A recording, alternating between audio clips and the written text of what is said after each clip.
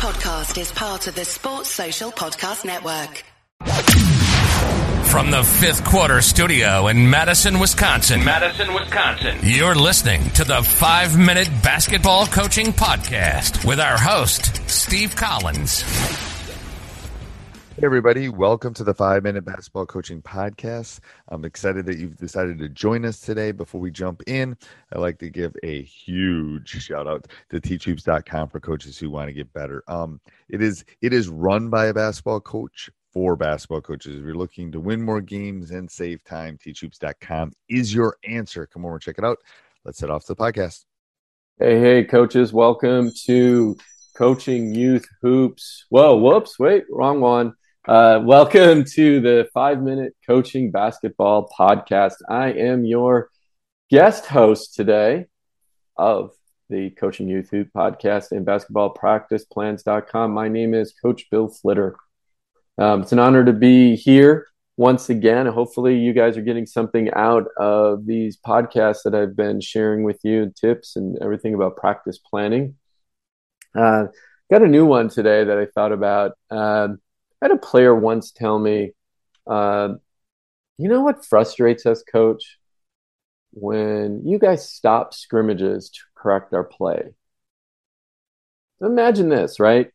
You're at work, your boss is over your shoulder, and every 30 seconds to a minute, he's telling you something you're doing wrong. He's stopping you from your work and telling you, hey, you got to do this better. You got to do that better. So I can definitely see that player's frustration come through, right? And think about your own practice. How often are you pausing practice to deliver feedback? And most importantly, how long are you talking when you pause practice? So I had an embarrassing moment. I recorded several practices to look and to find the answer to that question. And I say it was embarrassing because A, I was stopping practice too often, and B, I was talking too long. But this year, I'm hyper-focused on improving this season. Talk less, play more is kind of how I'm approaching this upcoming season. For me, season starts in November, just a few short months away. And I bet you too could drastically improve and boost your efficiency just by looking at that one area. So I encourage you too to record your practices and look how many times you're stopping and how long are those stoppages.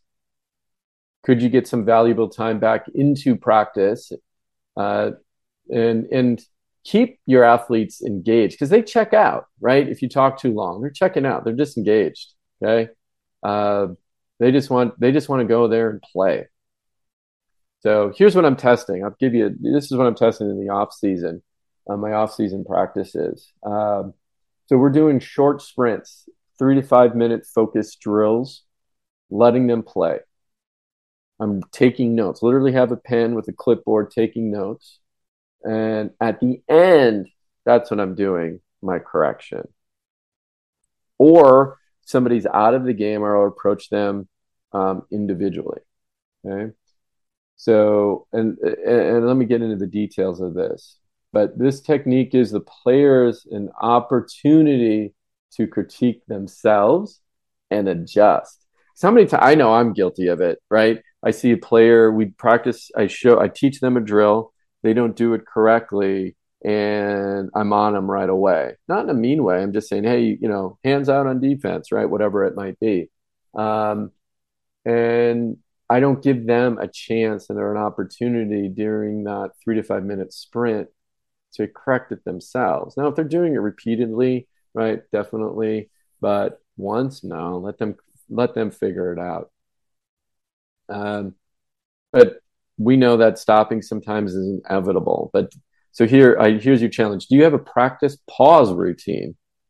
Okay. Question is, do you have a practice pause routine? So creating a practice pause routine is a consistent way that you can pause and resume practice. So the kids don't check out on you, right? So develop a routine that, again, pauses practice, get everyone's full attention, and then resume play in a timely manner.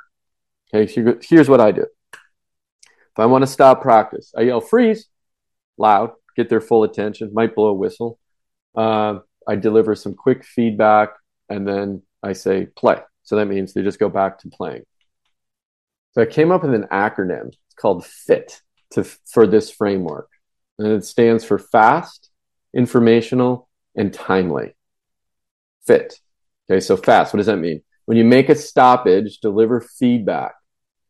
So I set a shot clock. I have my manager literally set a shot clock. So I can, in here in California, we have a shot clock. So I set it for 30 seconds, and I got to stop talking within that 30 seconds. Now I try to get under that 30 seconds for sure. Next is informational. When you pause, provide one piece of feedback. Okay, they're not going to remember everything, right? One piece of feedback that they can focus on when you resume play. And then timely. So you gave them feedback, that one piece of important feedback. It was short. You gave them the feedback. They're back to playing. Then go ahead and focus on and provide feedback on that one thing that you just had talked about. Get your hands out on defense, okay? So pausing too often, too long, practice becomes less efficient. We all know that. So kids check out. All right. Hopefully you found that helpful. Again, remember FIT when it comes to feedback. Fast, informative, and timely. If you're looking for an efficient tool to run your practices this season, head on over to basketballpracticeplans.com. We've taken the stress out of practice planning, but you got to get on our waiting list to enjoy some huge founding coach benefits. Okay. We're only accepting a few more coaches before we go live. We're going live real soon, guys. So get on that list now. Like I said, you will enjoy some steep discounts. We're doing it, we're releasing it in stages. We had the early discounts are all gone. But get on that list right now today. Go over to basketballpracticeplans.com.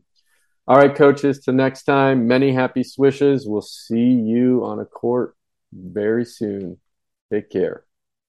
Sports Social Podcast Network.